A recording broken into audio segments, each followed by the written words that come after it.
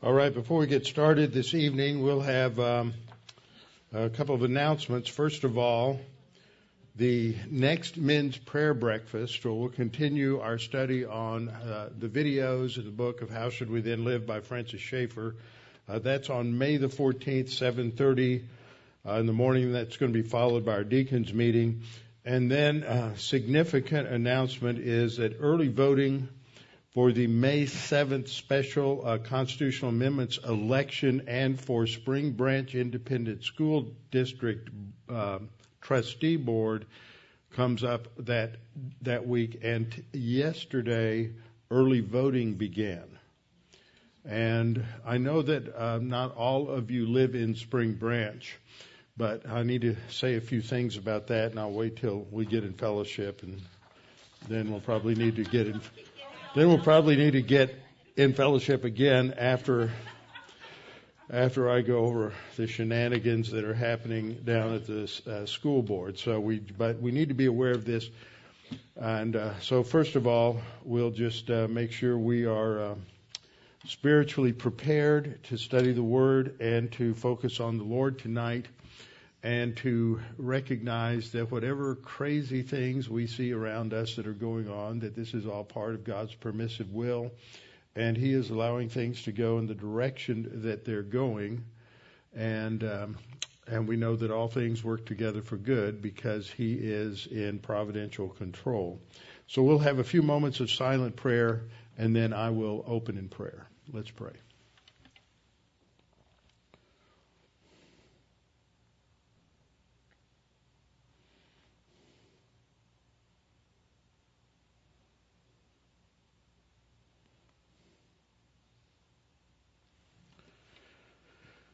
Our Father, it's just such a great privilege we have to live in a nation where we have the freedom to proclaim your word, to teach your word, to explain eternal truth, and to give people hope and a realization that their sins are forgiven and that they can have eternal life through simply trusting in Christ's substitutionary death on the cross.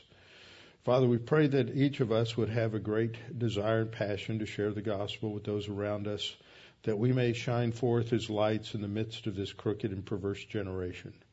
Father, we pray for us tonight as we study your word, that we might come to understand some more about your plan, your purpose, your revelation, especially how the Lord Jesus Christ was involved in the Old Testament period. And Father, we do pray for our nation, for this election. We pray that even though there's a lot of talk about a shift, we pray that that would be possible. And we pray that there is an awakening taking place, as some people suggest. But Father, above all, we just trust in you, and we need to focus on our own spiritual life and spiritual growth, not be distracted by all the speculation and other things that are going on around us. And that we know that your word is that which provides stability for us and is the basis for our sanctification and spiritual growth. We pray this in Christ's name. Amen. All right, we have this election coming up. And today, Jim was with me. We went to a meeting for pastors. And the focus of this meeting was really to have a prayer meeting for Ukraine, which was a part of it. But the key speaker was State Senator Paul Bettencourt. And if you've been around Houston for a while, that name is familiar to you. He's a believer. I believe he goes to Second Baptist. And he is very, very conservative and outspoken. And I think a man of great integrity. And he said some things in part of his talk today that directly related to this, what is going on in this Spring Branch ISD election for trustees. And it's important for people to realize this. And this has application to you if you are anywhere in the United States and you live in a school district. Then you need to wake up and pay attention. So there's application even if you're not in Spring Branch and don't have this election going on right away, because there's a lot of movements that have taken place over the last 30 or 40 years to control school districts. We've seen some of this with Loudon School Board up in Virginia, and how there's a level of arrogance among these school board trustees that they know more about education and about what should be taught to children than the parents do. And this is a violation of the third divine institution. Government does not have the right to usurp authority over the rearing and training of children. And so this is a real problem. Now, what happened in in Spring Branch ISD over the last couple of years is there was, believe it was a special election for one position, and I do not remember the young man. He's young. He's in his 30s.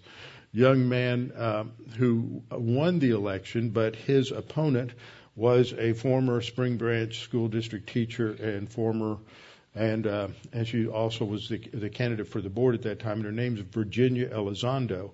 And typical of people from that side of the aisle, she was a sore loser and filed a federal civil rights lawsuit against the school district, and arguing that it was basically structured according to a very racist formula, in that all of the SBISD trustee positions are elected at large, which is the normal way in which school boards are elected in the state of Texas. This is not something unusual, as opposed to HISD, where you have they're elected by district.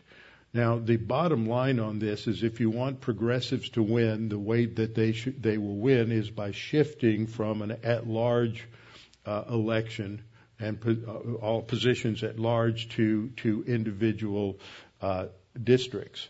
And so she's been pushing this lawsuit, and that created some problems. And I totally missed this, and it's probably because the date on the report from on the Channel 13 website was a day that will live in infamy, February 24th. So, distracted by other things that were going on in my life, I did not see this. But what happened is that as part of this lawsuit, there's a lot of push and pressure on the Spring Branch School Board to not hold the regular May election for school board trustees, which has been normative. What that means is that the trustees that now exist folded under the pressure, for the most part, to go with this plan to not hold elections this month. And the purpose for that was that they were just going to fold and not fight this lawsuit eventually, and let the progressives win. And that was that was challenged, and it went to court, and it was thrown out of court. So the takeaway from that is, when you look at most of the serving trustees, they were willing to throw the voting rights of the citizens of the Spring Branch Independent School District under the bus. And they just folded. It's not that they were in favor of bad things. They were just not willing to fight for the right things. They were willing to fold. And so this was part of what I went up afterwards to get details from Senator Betancourt. And then I did some research on the internet as well to come up with what was going on. So this is what's going on. This is an extremely important position. What people should be discovering in the last year or two is that school board members are extremely powerful, and they shape the education and the future for the next generation. And so this is a critical election. The trouble is that even in HISD, now I think the city of Houston, or HISD, is larger than 20 states. Just let that sink in. Larger than 20 states in the union, and the election for school board members in HISD is usually, these races are won by less than 1,000 or 1,500 votes, and out of the school district that's part of the third largest city in this country, fewer than 10,000 votes are cast for a school board trustee. Think about that. So if Christians just woke up, not woke in the socialist sense, but awakened, then and we just doubled our presence at the polls, voting in a way that is consistent with the divine institutions, then it could transform any school district. Actually, that happened.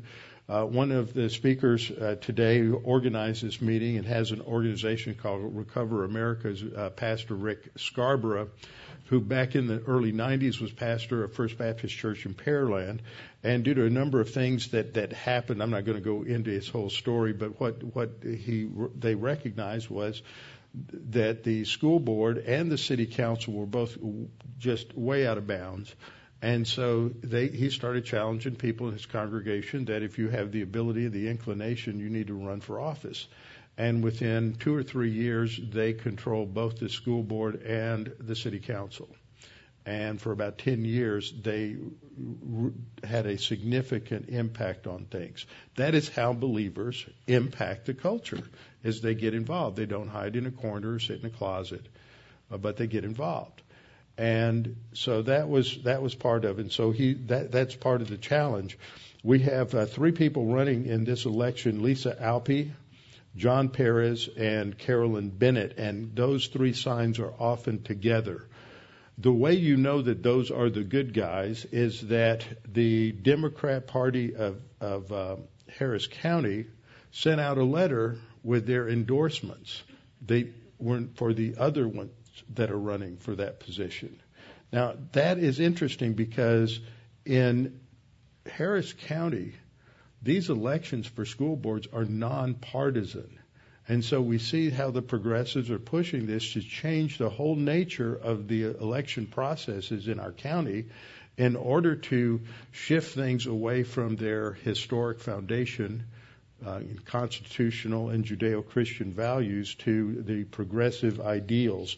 So we need to definitely be involved in this election and be voting for the people that stand for the Constitution, stand for truth, and are not out there promoting a variety of different programs. In fact, there's a program that's called No Place for Hate, and their signs and placards and posters are all over schools in SBISD and also in HISD and a lot of other places. Last year, due to election shift that took place in the Cy-Fair School Board, they canceled the No Place for Hate program, which is a brainchild of the Anti-Defamation League, which is extremely leftist progressive and extremely distorted, and it was nothing more than a Trojan horse for critical race theory, transgender ideology, and gender-neutral language, and progressive, all kinds of other parts of the progressive ideology. So this is the kind of thing that parents have been unaware of and are now awakening to and need to be involved. Okay, so we are back to Judges because the book of Judges is a window into where we're headed as a country. And that is based on the fact that they rejected God's authority. They sold themselves basically into the slavery of paganism and rejected God. And the result of it was that it led to the fragmentation of Israel and their failure. So we're studying through now into the third major judgeship, which is that of Gideon. And we're in Judges 6:11 to 24, and we got to verse 11 last week, where the angel of the Lord is introduced, and I began to go through what the Bible teaches about the angel of the Lord, and I looked back through my notes, and although I had covered it in an abbreviated fashion, I had never done a thorough study on the angel of the Lord for the congregation. So that is what we are doing. The outline of Judges, as we've seen, is in the first 2 chapters plus 6 verses. We have an introduction which introduces the cycle of disobedience and discipline and then deliverance. And we see the nation go from a spiritually victorious nation to a nation that is worse than the pagan Canaanites surrounding them. And there's a decline in the spirituality of the leadership, starting with Othniel, about whom nothing negative is said, going all the way to Samson, about whom nothing positive is said. We see that the priesthood is paganized in chapters 17 and 18, and the people as well in 19 to 21. So this is the cycle. We have half of a verse describing the disobedience of Israel, Judges 6:1a, and then in 2 down to 9 we see there the discipline of the Lord, and then the beginning of deliverance starting in verse 11. So this is the Gideon cycle, the deliverance from the Midianite oppression, and you can see that the important focus is on what we see in verses 7 of chapter 6 to 8:35, because the focus is on God's grace, not on His discipline. He's not, as the liberals try to present the Old Testament God, as a God of hate and a God of anger. This is not true. You see this again and again in each of these cycles, that the emphasis is on God's deliverance and God's grace. The deliverance, as I said, is in 1b through 6. And then when we get down into verse 11, it's when we start getting into the deliverance. So let's just review quickly what I covered last time on the angel of the Lord. The title is Malach Yahweh, or if you prefer, Malach Adonai, the messenger of Yahweh. And we went through some of the examples, just starting with the Old Testament, taking each time the angel of the Lord appears and examining the context in the verses to see what we learn about this personage of the angel of the Lord. So the first time the angel of the Lord shows up is in Genesis 16, verses 10 and following. And this is when the angel of the Lord appears to Hagar, who is the concubine of Abraham. And she has become impregnated by Abraham because Sarah didn't trust God to bring about His promise of the seed through her. And so she is now in a position where Sarah is venting her anger toward Hagar, and she is in the process of running away, and the angel of the Lord confronts her. In verse 10 we read, "The angel of the Lord said to her, I will multiply your descendants exceedingly, so that they shall not be counted for multitude." In other words, you can't count them. It's innumerable. Now that's interesting, because Hagar is often pictured in a negative way, but God is going to richly bless her. And as a result of that, this appearance of the angel of the Lord, this theophany, she then calls the person who appeared to her, she calls the name of the Lord who spoke to her, "You are the God who sees." So she gives the angel of the Lord a title, and that title, "You are the God who sees." So she recognizes the angel of the Lord is God. And that's the first part of these examples, is that there's evidence time and again that the angel of the Lord is fully God. So we see her referring to the Lord as the God who sees.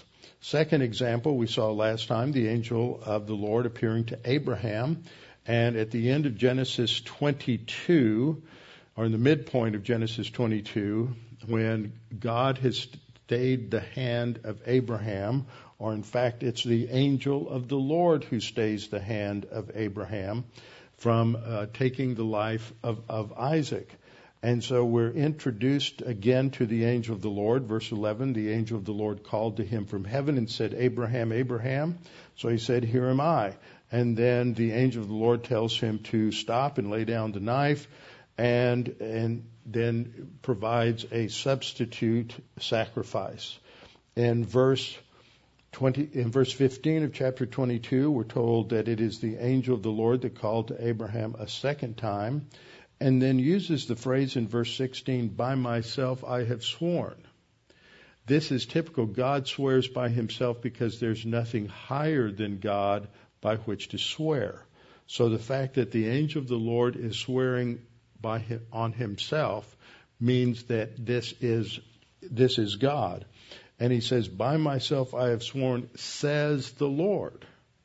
Not says the angel of the Lord. So the angel of the Lord is identified by Moses, who's writing this, as the Lord. And then it is the angel of the Lord as Yahweh who reiterates the Abrahamic covenant to Abraham in verses 17 and 18.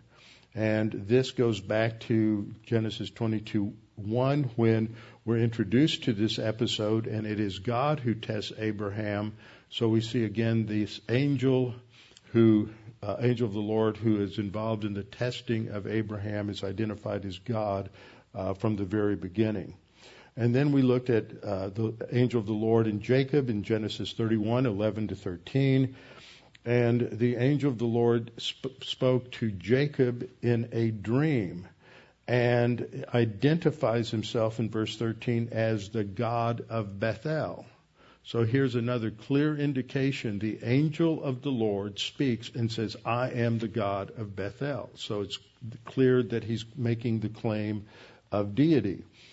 In Genesis 28:13, which is referred to by the angel in chapter 31, refers back to the earlier time of Jacob at Bethel. And there we read, the Lord stood above it and said, I am the Lord God of Abraham. So the angel of the Lord, again, is the one who identifies himself as the Lord God of Abraham and also reiterates the covenant. And we see that this is again the angel of the Lord wrestling with Jacob in Genesis chapter 32 when he strikes Jacob on his hip and knocks the hip out of joint. And so the angel there speaks to Jacob and said, what's your name? Now, obviously, he knows who Jacob is, but he is making a point here.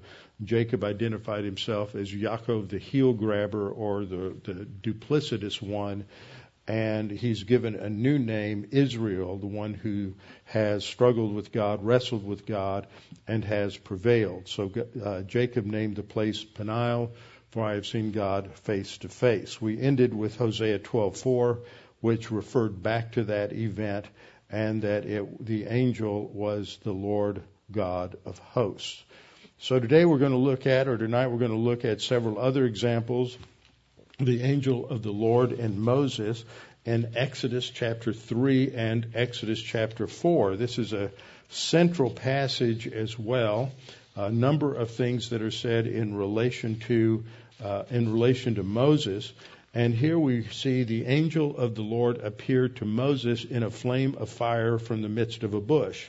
So Moses looked, and behold, the bush was burning with fire, but the bush was not consumed. Now, what's interesting here is it is identified as the angel of the Lord who is appearing to Moses in the burning bush.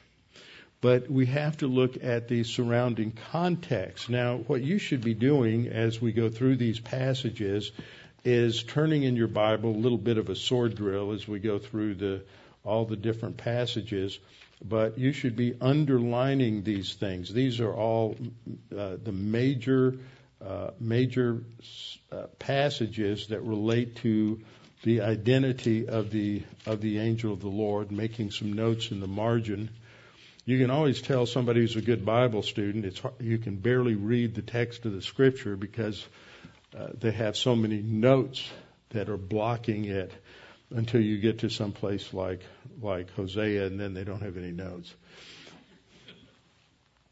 So the angel of the Lord appears, and then what is said about this personage? If you look at verses 5, actually you can read this on your own as you go through this, but just notice some things that are said there.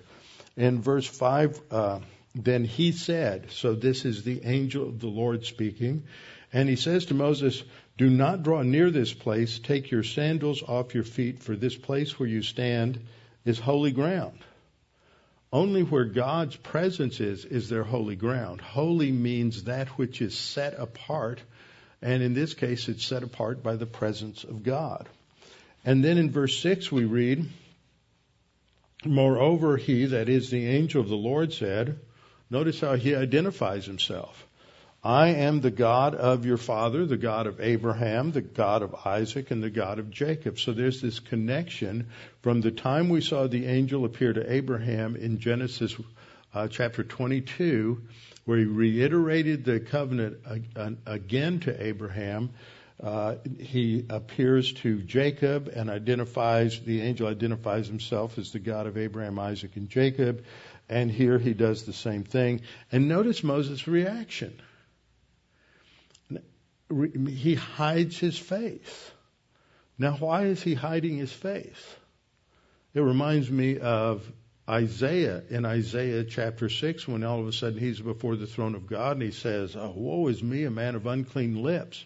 He realizes he is in the presence of a righteous, just God and that he is not worthy. And so he hides his face, for he is afraid to look upon God. And then in verse 7 it says, and the Lord said. So now Moses, who writes Exodus, is identifying the angel of the Lord for us and saying that this is the Lord, so we can't guess about it. So several times in this passage you have examples of where the angel of the Lord is either just referred to as God or as the Lord. Exodus 3:11, Moses said to God. In 3:13, Moses said to God. Exodus 3:14, and God said to Moses. So again and again you just see these little statements that tell you that this is God. It's not another category of angel. So 3:16 reiterated the covenant with Abraham, and then in the next chapter, again, the angel identifies himself as the Lord God of their fathers, the God of Abraham, Isaac, and Jacob. And then we come to another category, the angel and Israel, in Exodus 14:19. And here we find that the angel of Yahweh is referred to as the angel of God. And this is often the case that the angel of the Lord is referred to as the angel of God. And the angel of God went before the camp of Israel. So as they're marching through the wilderness, all 3 million of them, they didn't get very far. I mean, it's tough to get 3 million people awake in the morning, packed up and moving. And by the time the front end gets 3 miles down the road, it's time for them to set up camp so that when the rest of them get there, they can start preparing for dinner. So they probably didn't go more than 5 or 6 miles a day, if that. So the angel of the Lord always led them. And we read this here, the angel of God. There are many other passages that talk about the angel of the Lord, so those terms are interchangeable. And in 14:20 it says it came between the camp of the Egyptians and the camp of Israel. Thus was a cloud and darkness to the one and gave light to the other. So in verse 21 of chapter 13, we're told, that's the chapter before, that the Lord went before them by day. So in 14:19, the angel of God went before them. Exodus 13:21, it's the Lord who went before them by day. So that identifies the angel of God as the angel of the Lord. We see a reference to this later on in the Old Testament in Isaiah. And in Isaiah 63, verse 8, we read, for he, that is the Lord God, said, surely they are my people, children who will not lie. So he became their Savior. In all their affliction he was afflicted, and the angel of the presence saved them. Contextually, the angel of the presence is the angel of the Lord. Notice what's attributed to the angel of his presence. He saves them. Only God provides salvation. In his love and his pity, he redeemed them. So the salvation here is not just talking about physical or military deliverance. It's talking about redemption in the parallelism there. So only God redeems and saves. So the Lord has this significant relationship with Israel. Now, one of the more interesting characters in the Old Testament is Balaam. Balaam is a false prophet, but he is a prophet. There are a lot of questions we have about how that works. I can't answer them for you. I haven't read anybody who's answered them well. So the Lord, we're told, opened Balaam's eyes, and he saw the angel of the Lord standing in his way with his drawn sword in his hand. This is when Balaam's ass has stopped going forward because the angel of the Lord is before him, and of course Balaam couldn't see it, but the donkey could. So he's refused to go forward, and then the Lord opened Balaam's eyes so that he could see the angel of the Lord was standing there. And then the angel of the Lord speaks to him in verse 32. And then in verse 34, Balaam says to the angel of the Lord, I have sinned, for I did not know you stood in the way against me. So the implication there is that his disobedience to the angel of the Lord is sin. Well, sin is only against God. Sin by definition is a violation of God's standard. But then we come to the next verse we read, then the angel of the Lord said to Balaam, go with the men, but only the word that I speak to you shall you speak. So the Lord's saying, you can't say anything. You can go and go work for for Balak, the king of Moab, but you can't say anything unless I allow it. I will put my words in your mouth. Only the word that I speak to you, that you shall speak. This is the angel of the Lord saying it. But then when we come to the next chapter in Numbers 23:5, then it's the Lord who put a word in Balaam's mouth. It's not the angel of the Lord. So again, we see the identification of the angel of the Lord as being the Lord. Then we come to our passage in Judges chapter 6. So if you have not been following along by going from passage to passage, go to Judges chapter 6. And this is one of the strongest passages. In fact, usually when I've taught this in the past, I've gone to just the Genesis passage with Hagar and the Judges passage with Gideon, because it's very obvious from those two passages that the angel of the Lord is the Lord. But there's more to it than just that. So what we read in verse 11 is the introduction of the angel of the Lord. Now the angel of the Lord came and sat under the terebinth tree, that is in the oak family. He's under an oak tree, which was in Ophrah, which belonged to his father Joash the Abiezrite, while his son Gideon threshed wheat in the winepress in order to hide it from the Midianites. Verse 12, the angel of the Lord appeared to him and spoke and said, the Lord with you, you mighty man of valor. Now we'll come back and talk about this conversation and what is going on here. And Gideon responds, oh my Lord. And when he says Lord there, it's not uppercase. He's not using the name for deity. He is using a phrase that simply indicates respect. He's using the word Adonai. Oh my Lord, if the Lord is with us, why then has all this happened to us? See, that shows that Gideon is ignorant of any scripture because he doesn't know why they're under divine discipline. He's ignorant of Leviticus 26 and Deuteronomy 28.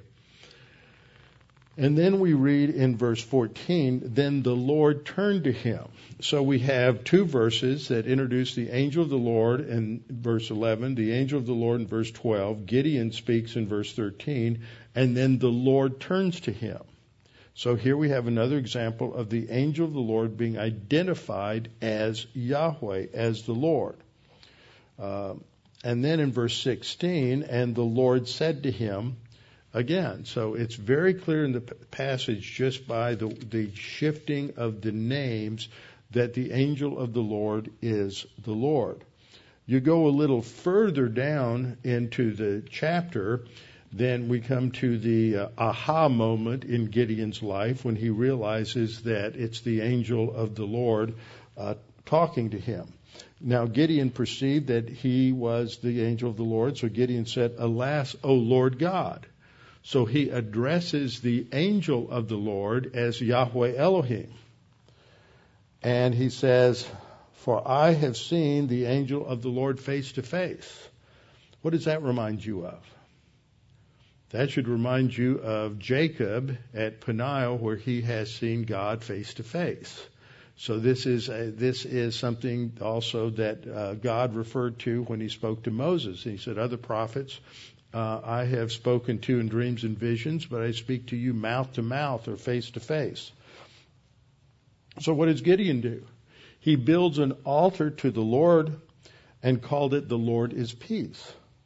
Now, it's very clear in Scripture that you don't worship anyone but God. The first commandment is you shall have no other gods before me.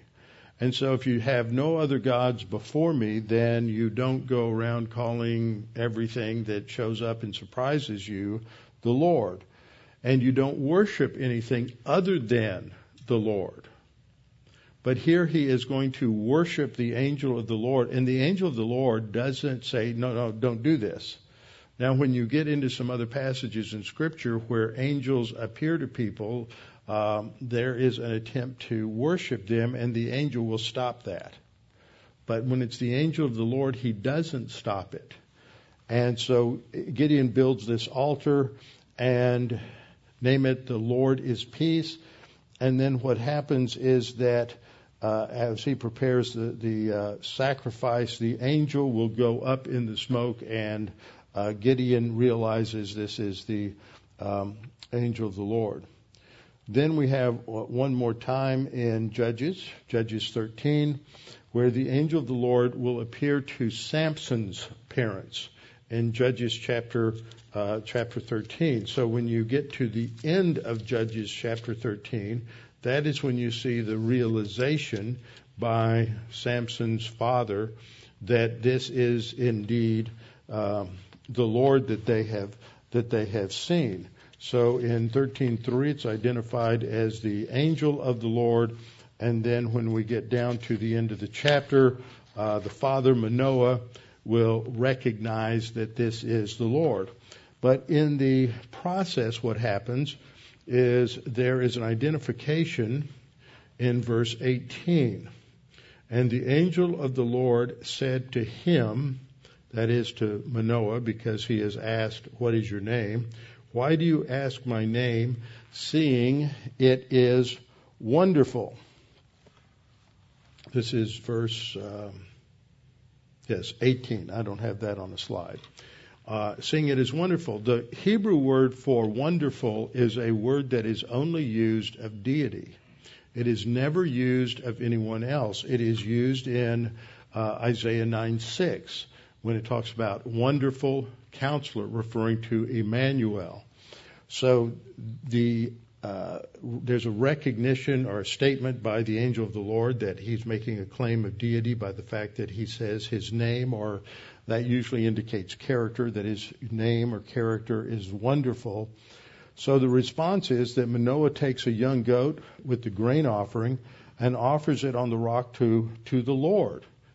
The angel that is there now is identified as the Lord.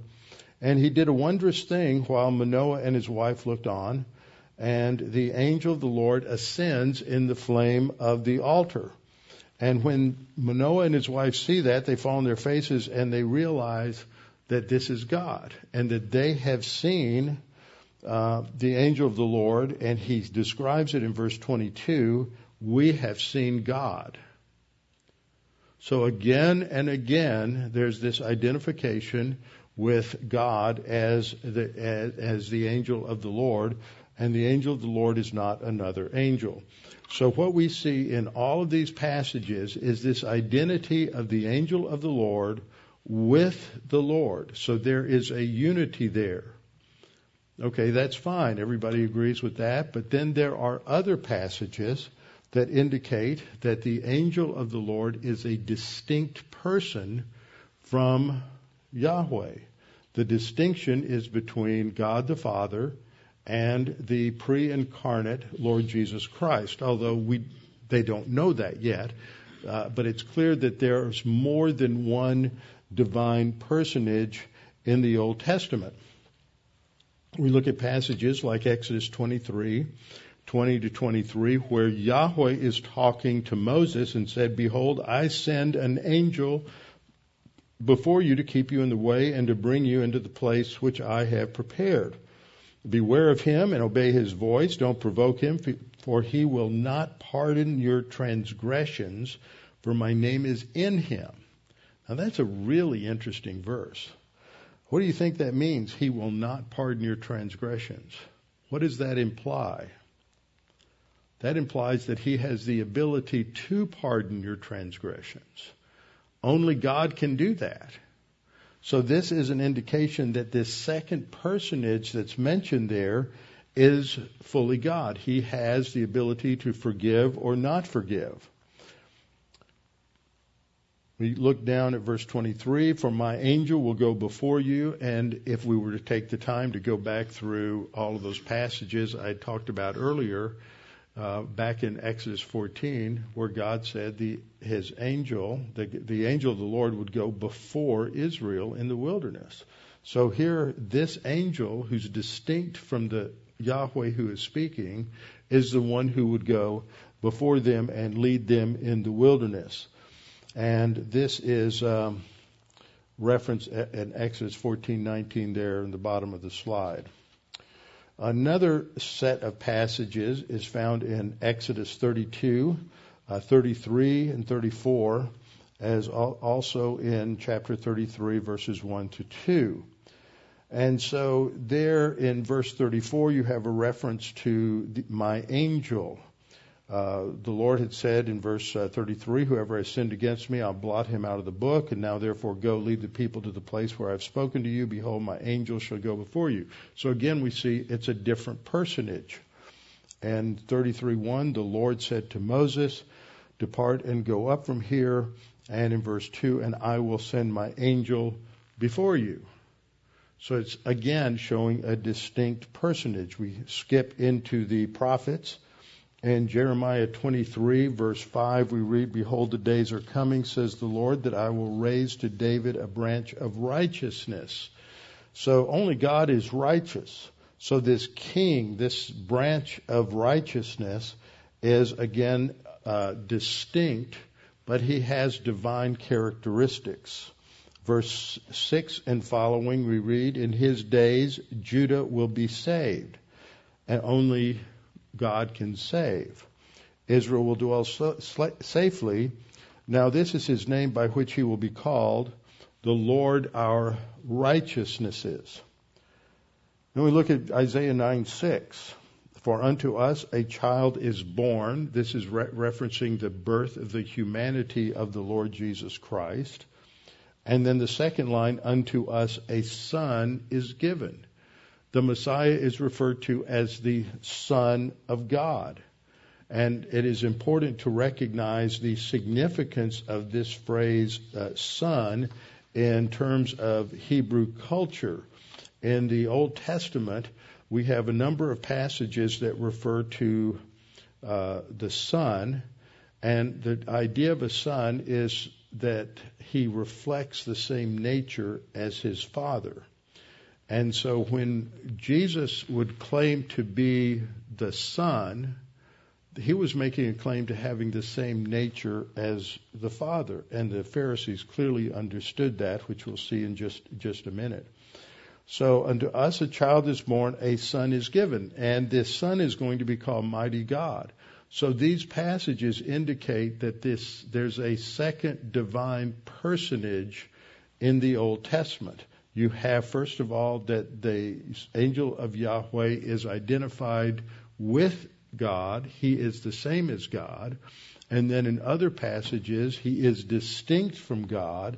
And then there are these other passages that indicate that God has a son who is of the same divine nature as the Father. In Zechariah 1:2, we have an interesting conversation. The angel of Yahweh answered and said, O Yahweh Tsabaoth, Lord of hosts. So you have the Lord talking to the Lord of hosts, the angel of the Lord talking to the Lord of hosts. So it's a conversation between God the Father and God the Son. So we also have passages like Psalm 2:7, which talk about the Son of God. I will declare the decree, the Lord has said to me. So the speaker is the me, who is identified by the statement of the Lord, you are my son. So you have Yahweh speaking to his son, saying, today I have begotten you. Again, Isaiah 9:6. And then you get into the New Testament, and Jesus makes the statement to the Pharisees, most assuredly I say to you, before Abraham was, I am.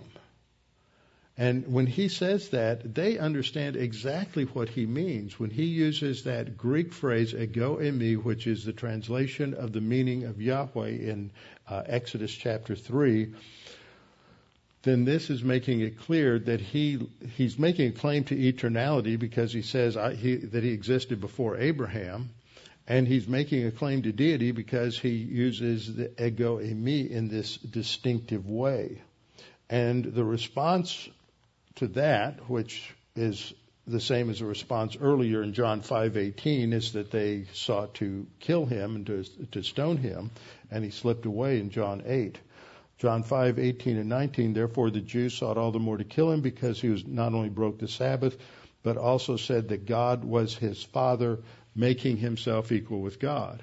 When he called himself or referred to himself as the Son, he is making this claim to having the same nature as the Father. John 5:19, most assuredly I say to you, the Son can do nothing of himself, but what he sees the Father do.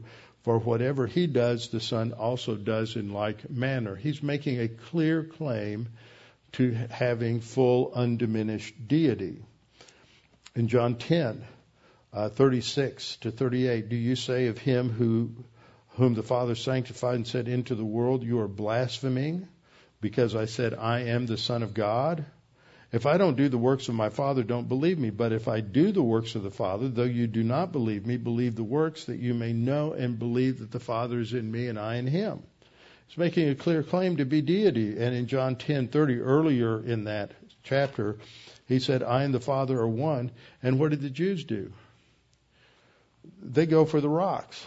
They took up stones again to stone him. And Jesus is so sophisticated and calm in the way he answers. He says, I've done many good works from my Father. From which of these works do you stone me?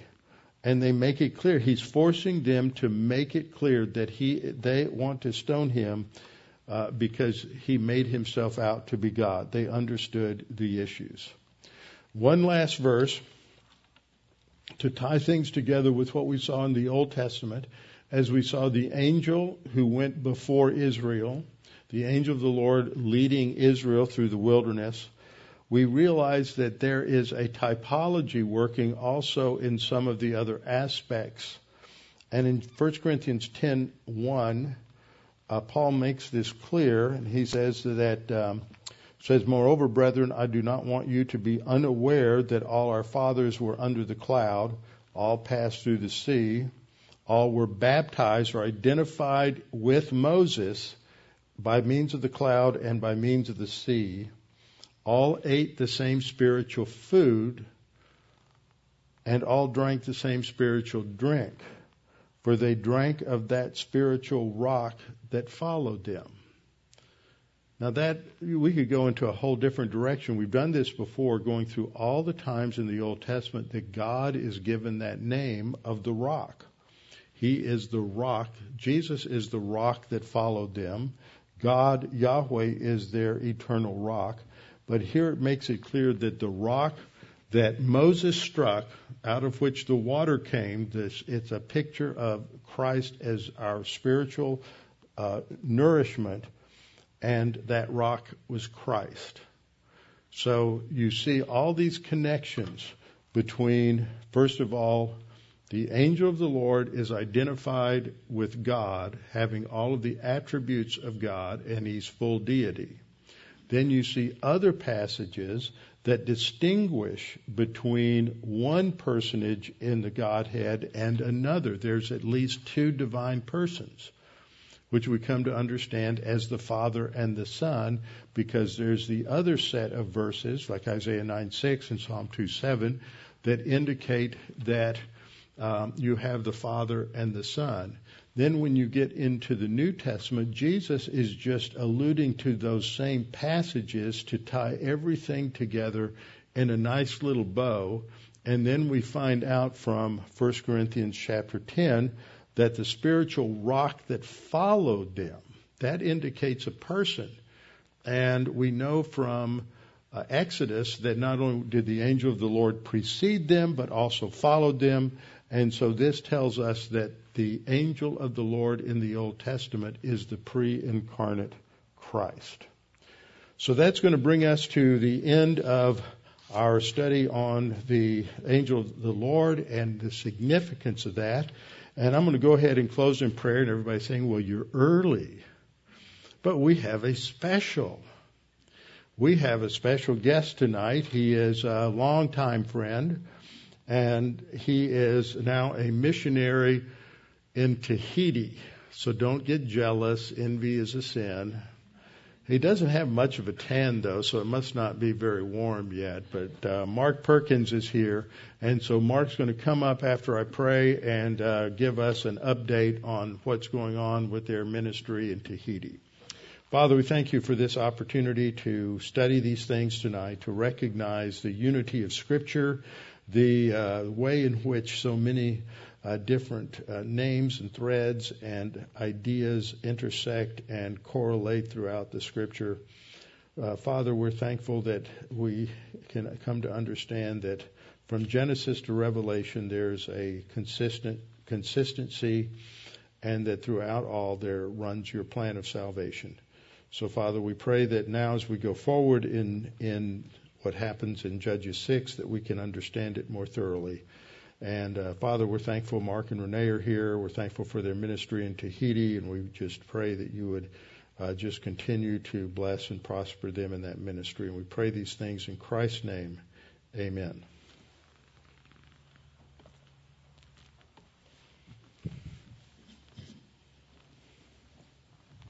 Thank you. So, in brief, we've been in Tahiti for 8 months. We had delays in getting our visas. We couch surfed for 2 months in California with friends who are still our friends, thankfully. And we arrived on the island in the middle of COVID shutdown.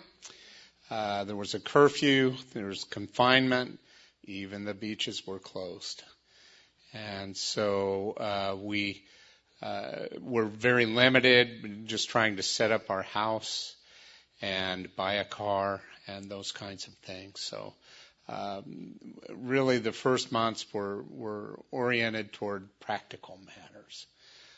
But soon after, we started connecting with Tahitians. We identified some crucial needs, pastor training. We're looking for the next Tahitian Jim Myers or Robbie Dean. So we're working on that. We've been connected to several pastors and several teachers who have a lot of potential, but they need education. We also identified that the 170-year-old Tahitian translation of the Bible was crummy. And so we began for the first time to translate the Tahitian Bible from the original Greek and Hebrew. The first Bible was translated from the King James Version.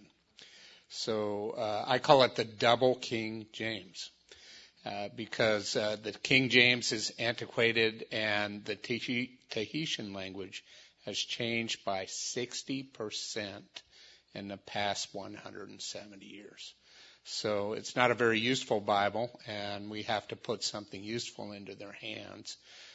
We're grateful to have translated or finished our raw translation, our initial translation of John and Galatians, and we're working on Romans.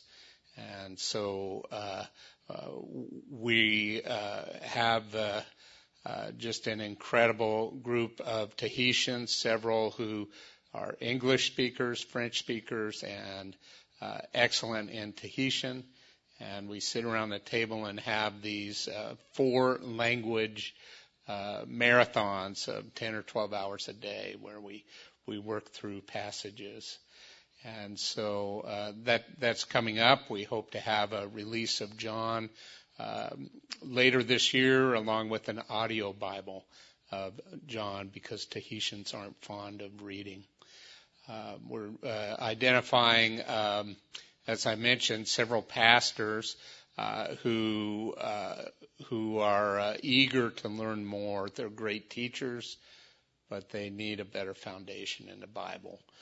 When we arrived on the island, we started attending a local church where there was salvation by baptism and not the Holy Spirit, but baptism by immersion. We had some interaction with them. And so they're faith alone in Christ alone church now. And so this was thanks to your prayers, thanks to the Lord's grace, we're making progress with this. Having the opportunity to teach 2 or 3 times a week, and everywhere I go, I'm greeted with that same refrain of, we've never heard teaching like this before. And to which I respond, thanks, wouldn't you like to teach like this? And this is why I'm here. Renee has been involved with child evangelism in Tahiti. Operation Christmas Child came to the island the same week we did. And so our group, we participated with a group that was the first ever national launch of that shoebox evangelism program. And it went really well. We had 60 or 70 children and a great group of ladies who orchestrated the whole thing. What else are we doing, Renee? It kind of covers it there. So for short-term missions, we're in development to bring our favorite pastors, teachers, theologians to come and teach for a week or 2 at a time, and developing groups that way. We have evangelistic ideas about sports ministries. So if you're good at surfing, that would be one sport that they're fond of, or canoe racing. And so we have those things going on as well. Time after time, we just stop and thank the Lord, and we shake our heads and think people are praying for us. And Tahiti is a notorious missionary graveyard, meaning that people come and fail and get discouraged and go home. And we've known personally some just like that, who have not left a trace on the island. And so we're having an impact. Things are very promising. And we shake our heads and we just think people are praying for us. They're praying good prayers. And we're so grateful for your support. So we're supported through Village Ministries out of Oklahoma City. And also, I have a nonprofit, Evanelia, Evanelia, evanelia.org, and that's for education in French Polynesia. We're working on our French. I'm near fluency in French now and can teach in French. Tahitian is a ways off yet. By the way, our Bible translation project is going into 6 other small island languages that have never had a Bible. And in our little local church, we have members from 5 of those 6 islands who can help us with that project. So all I can say is we're so grateful. It's amazing what's happened so far. We're eager to get back there and get back at it. So thank you. Any questions? So I'm assuming it's a Polynesian language. Is it? Yeah, Tahitian is related to Hawaiian, Samoan, in that broad family of languages. So your translating will have impact on all these different Polynesian languages? Mainly Tahitian, and there's about 300,000, maybe 500,000 people worldwide who speak in Tahitian. In language? They have Phoenician. It's a Creole language of French and Tahitian. And Pidgin in English? no, there's no Pidgin English. They don't really speak English there. Yeah. That has impact on the whole region. It can have a pretty strong regional impact for sure. There are barriers to that you can pray for. The old Bible, people will use their King James until you pry it from their cold, dead hands. And so, they're like that. So certainly pray for acceptance of this new Bible, which many will feel is sacrilegious, to be honest. So, good. Anything else? All right. You can find me through your pastor, Robbie Dean, and get my email address if you want to be in touch. Sir? That's right, and as a church, we picked up support for you this last year. Yeah, we're so grateful. So Yeah. he's one of our missionaries at West Houston Bible Church supports. All right, let's close in prayer. Father, thank you for this time that we've had, for the work you're doing with Mark and Renee. Just phenomenal to listen to what they've accomplished already in the translation work that they're doing, and we know how difficult that is.